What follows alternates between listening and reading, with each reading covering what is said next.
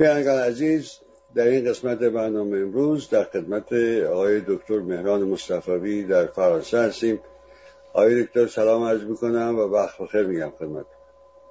منم سلام دارم خدمت شما و خدمت همه هموطنان عزیز. اگر اجازه بدید پیشاپیش من میخوام فرارسیدن سال 1400 رو به همه هموطنان از صمیم قلب تبریک بگم و امیدوارم که سال آینده سال تعیین کننده باشه برای ما مردم ایران در کنار زدن استبداد مذهبی و تحکیم کردن حرکت برای دموکراسی در ایران و جمهوریت در ایران. امید که در مقابل مردم ایران روزهای شادتر و بهتری باشه و میدونم که سال 99 سال چندان خوبی از چندین نظر برای هموطنان و کلاً برای بیشتر جهانیان نبود. خیلی سپاسگزارم آقای دکتر. منم به نوبه خودم فرارسیدن سال جدید رو به شما و همه همیهنان مجدداً تبریک میگم.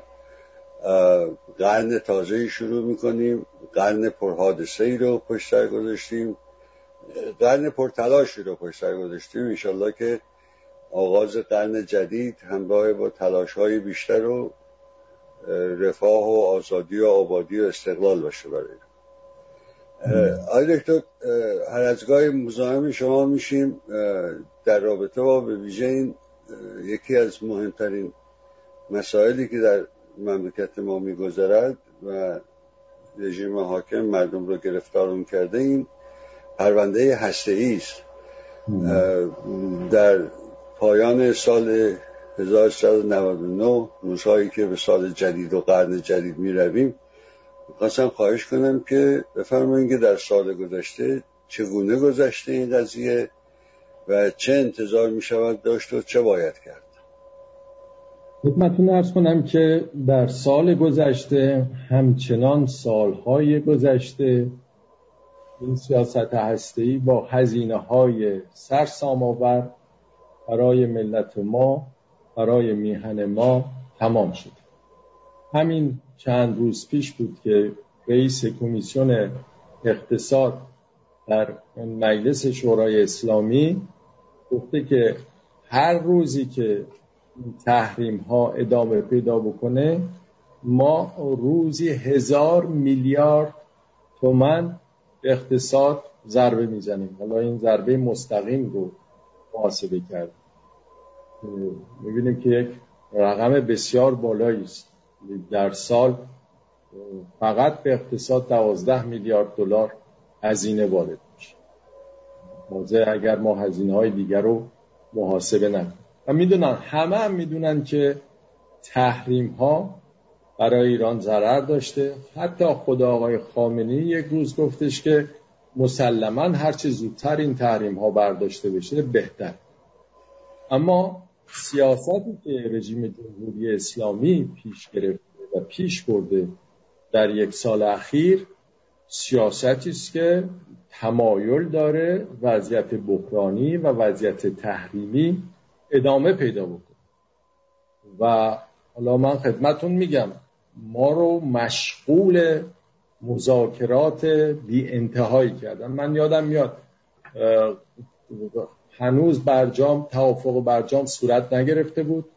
یک خطابه‌ای نوشتم که به جای رفتن در باطلاق مذاکرات با مردم خود بسازیم و سازش رو با مردم خود بکنیم. و متاسفانه همینطور که طبیعت این رژیم نشون میده همچین سازشی رو با مردم خودش نپذیرفت و همین سالها پی سالها اومدن هزینه بر هزینه افزوده شده و ما الان اینجا رسیدیم. از یک طرف آقای بایدن اومده و از یک طرف 3 راه حل در مقابل داریم. یا اینکه آقای بایدن بدون اول تحریم ها رو برمی‌داره بدونی که ایران کاری صورت بده. میگه من به برجام برمیگردم و قبل از اینکه ایران به تعهداتش عمل کنه و چنین چیزی احتمالش صفر هست، نه اینکه بگیم کمه، احتمالش صفر.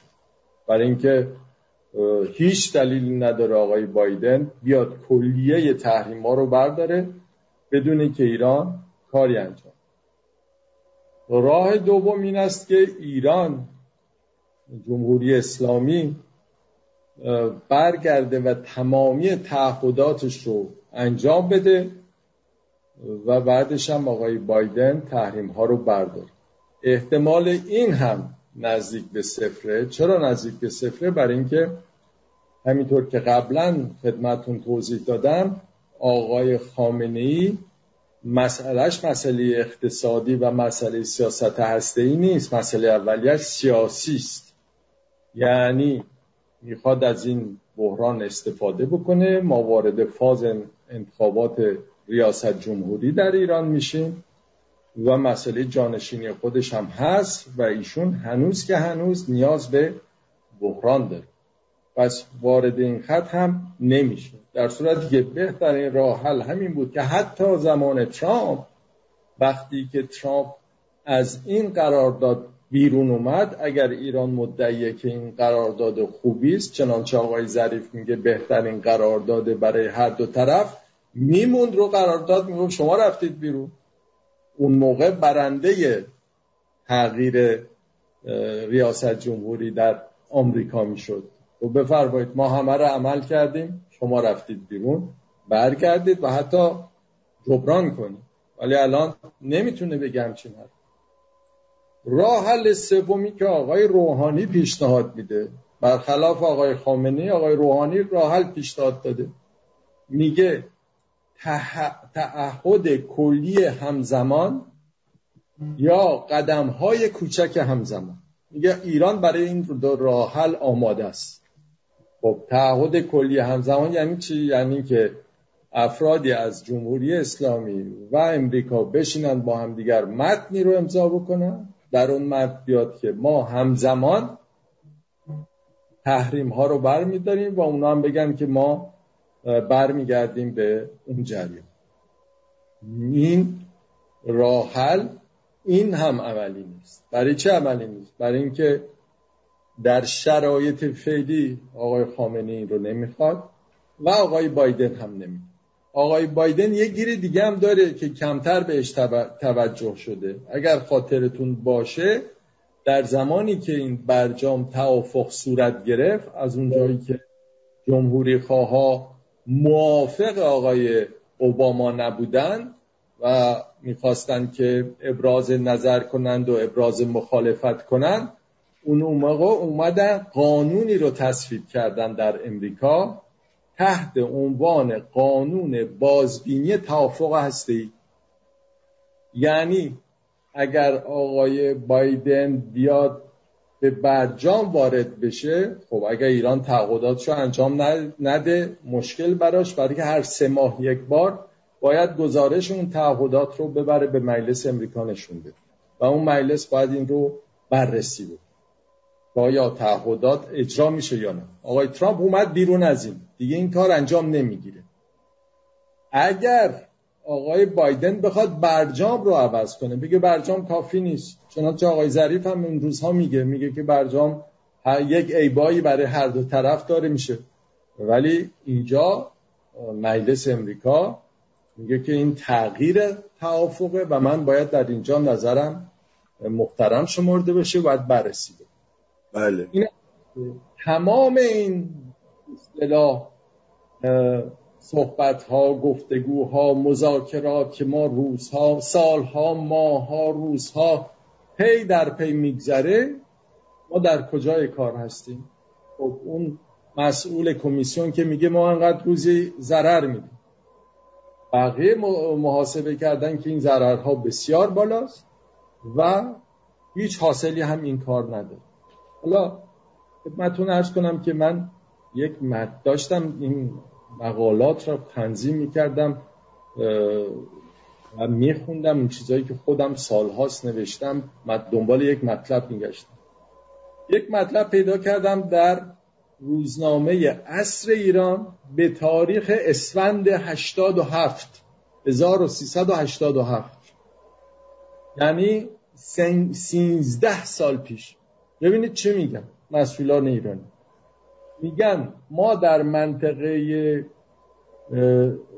یزد 3000 تن اورانیوم پیدا کردیم در معادن که در دهه 90 که الان چند روز دیگه دهه 90 تمام میشه، در دهه 90 استخراج و صدورات 150 میلیارد دلار برای ایران درآمد خواهد داشت، فقط تولید اورانیوم.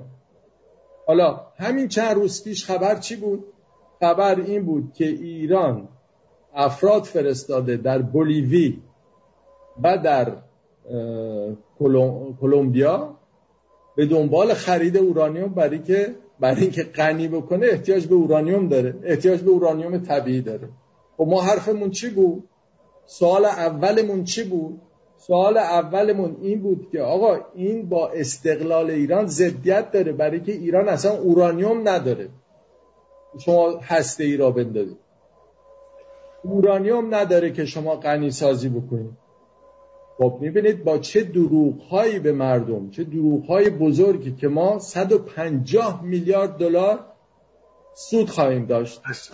پس اون 3000 تن اورانیومی که نزدیکای از پیدا کردن چی شد؟ اورانیومی وجود نداشت. چینی ها اومدن در اون معادن دنبال اورانیوم، گفتن میزان اورانیوم اینجا بسیار اندکه، به خصوص که در عمق زمینه 10 برابر اورانیوم کشورهای دیگه خرج داره این در آوردنش، استخراجش، و رها کردن، گذاشتن رفتن، سهم داده بودن به اونها. و ایران میدونیم که تنها اورانیومی که داره اورانیومی است که از آفریقای جنوبی خریده و هیچ کشوری بهش اورانیوم نمیده.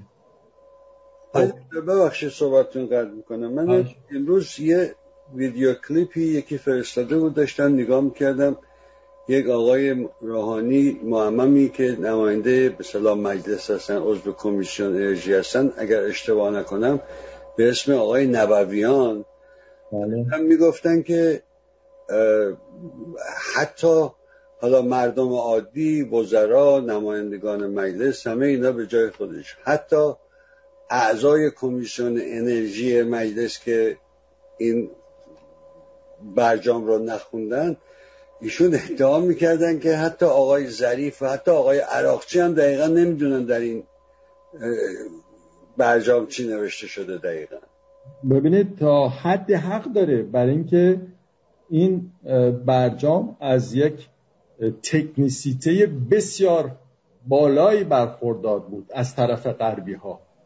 یعنی آمریکا یک تیم بزرگ حقوقدان همراه خودش داشت، فرانسه همینطور، و بندی که اینا نوشتن به خاطر همین هست که ایران گیر کرده، از این برجام نمیتونه استفاده بکنه. حتی اون آقای ترامپ رفت بیرون، کاری نتونست ایران بکنه، دستش کاملا بسته است.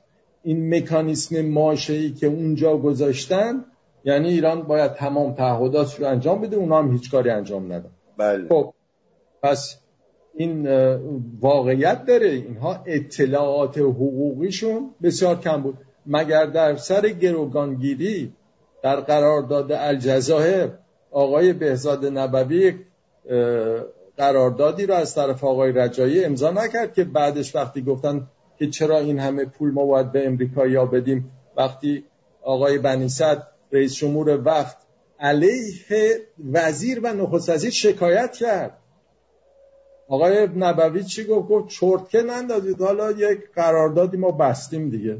بله. این فاجعه است. هر حال این است که در یک بنبستی ادامه داره. حالا گفته می شود دو مسئله هستش که باید به نظرم هموطنان عزیز بهش اهمیت بدن. یک مسئله این هستش که اینا خب البته سندی ما دربارش نداریم، اطلاعاتمون به اصطلاح محدوده، ولی باید از نزدیک دنبال کنیم.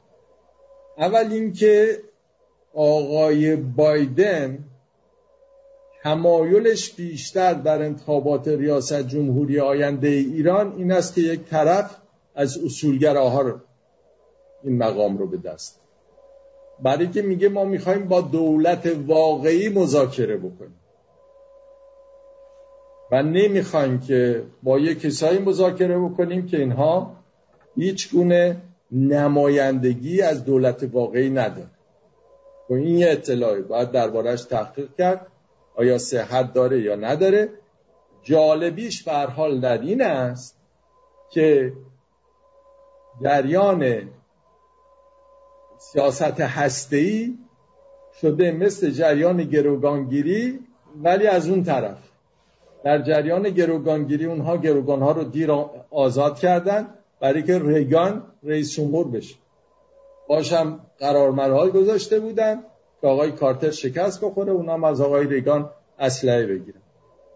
حالا در ایران آقای ظریف و آقای روحانی میگه از همین الان آقای بایدن باید بیاد وارد مذاکره بشه، برای اینکه در اونها میخوان که یک پیروزی داشته باشن قبل از این انتخابات که اقلن مردم رو یا بخشی از مردم رو به پای صندوق‌های رای بکشونن، بگن که خب ما این ماجرا رو، این بحران رو بهش پایان دادیم، اجازه بدید این گروه اعتدال و نمیدونم اصلاح و امید و این حرفا به کارش ادامه بده. برای تصمیم برای مذاکره رو آقای خامنه‌ای میگیره مگه نه؟ مسلماً آقای خامنه‌ای میگیره تسلیم رو، ولی اونها فشارهای خودشون رو میارن. مثلا همین جمله‌ای که آقای روحانی گفته که ما حاضریم گام به گام، یعنی اونا یک گام بردارن ما یک گام، خلاف حرفای آقای خامنه‌ای، خلاف تصویبات مجلسه، ولی میگه میخواد پیش ببره این موضوع. حالا معلوم نیست بتونه پیش ببره، احتمالاً هم نمیتونه پیش ببره، ولی خواسته اونها این است. مسئله دومی که باید از نزدیک پیگیری کرد این استش که اونها نشون دادن، ولایت مطلقه فقیه نشون داده که حاضرن هر کاری بکنن برای اینکه در قدرت بمونن. این احتمال رو که آقای خامنه‌ای خواستار این باشه که غربی‌ها یا اسرائیل مراکز مهم هسته‌ای ایران رو بمباران کنن، این رو نباید صفر در نظر گرفت. این احتمال آقای خامنه‌ای هیچ نگرانی نداره که اونجاها بمباران بشه. برای بقای خودش اگر فکر کنه که به نفع خودش، اینها در حرم امام رضا بمبگذاری کردن، گفتن که مجاهدین خلق کردن در دهه 70. بله. از این کارا بسیار کردن. الانم میدونه که اگر واقعا به سمت و سوی غنیسازی بالاتر بره، چنان که آقای گروسی باز هم تهدید کرده که ایران داره به سمت سوی بمب نزدیک میشه، کاملا میدونه که غربی ها و اسرائیل اینها بدون عمل نخواهند بود، عمل خواهند. عمل هم هیچ عملی دیگه نیست به غیر از حمله به مراکز مهم هسته‌ای برای که اونا رو عقب بندازن، برای در غنیسازی، در پروژه غنیسازی عقب بندازن. خب این احتمال صفر نیست از دید من که آقای خامنه‌ای در همین نزدیک انتخاب هم که میشویم برای هرچه نظامی تر کردن وضعیت ایران به همچین سمت و سوی کشور رو ببره. از این نظر من میگم که اینها رو باید دقیق مطالعه کرد و پیگیری کرد. یعنی فکر میکنید که ممکنه دست به تحریکاتی در این زمینه ها بزنن؟ بله، برای اینکه اگر مثلا غنیسازی رو ببرند بالای 20%، چنان که خودش گفته ما 60% هم لازم بشه میکنیم، خب مسلما اون موقع دیگه فکر نکنید که جامعه جهانی ساکت میشینه. ممکنه روسیه و چین سکوت کنند، ولی غربی ها عمل خواهند کرد، عمل نظامی خواهند کرد، یا اسرائیلی ها خواهند کرد و ما نمیخوایم همچین اتفاقی برای میهنمون پیش بیاد. این استش که واقعا دشمن در خونه است، آقای خامنه‌ایه.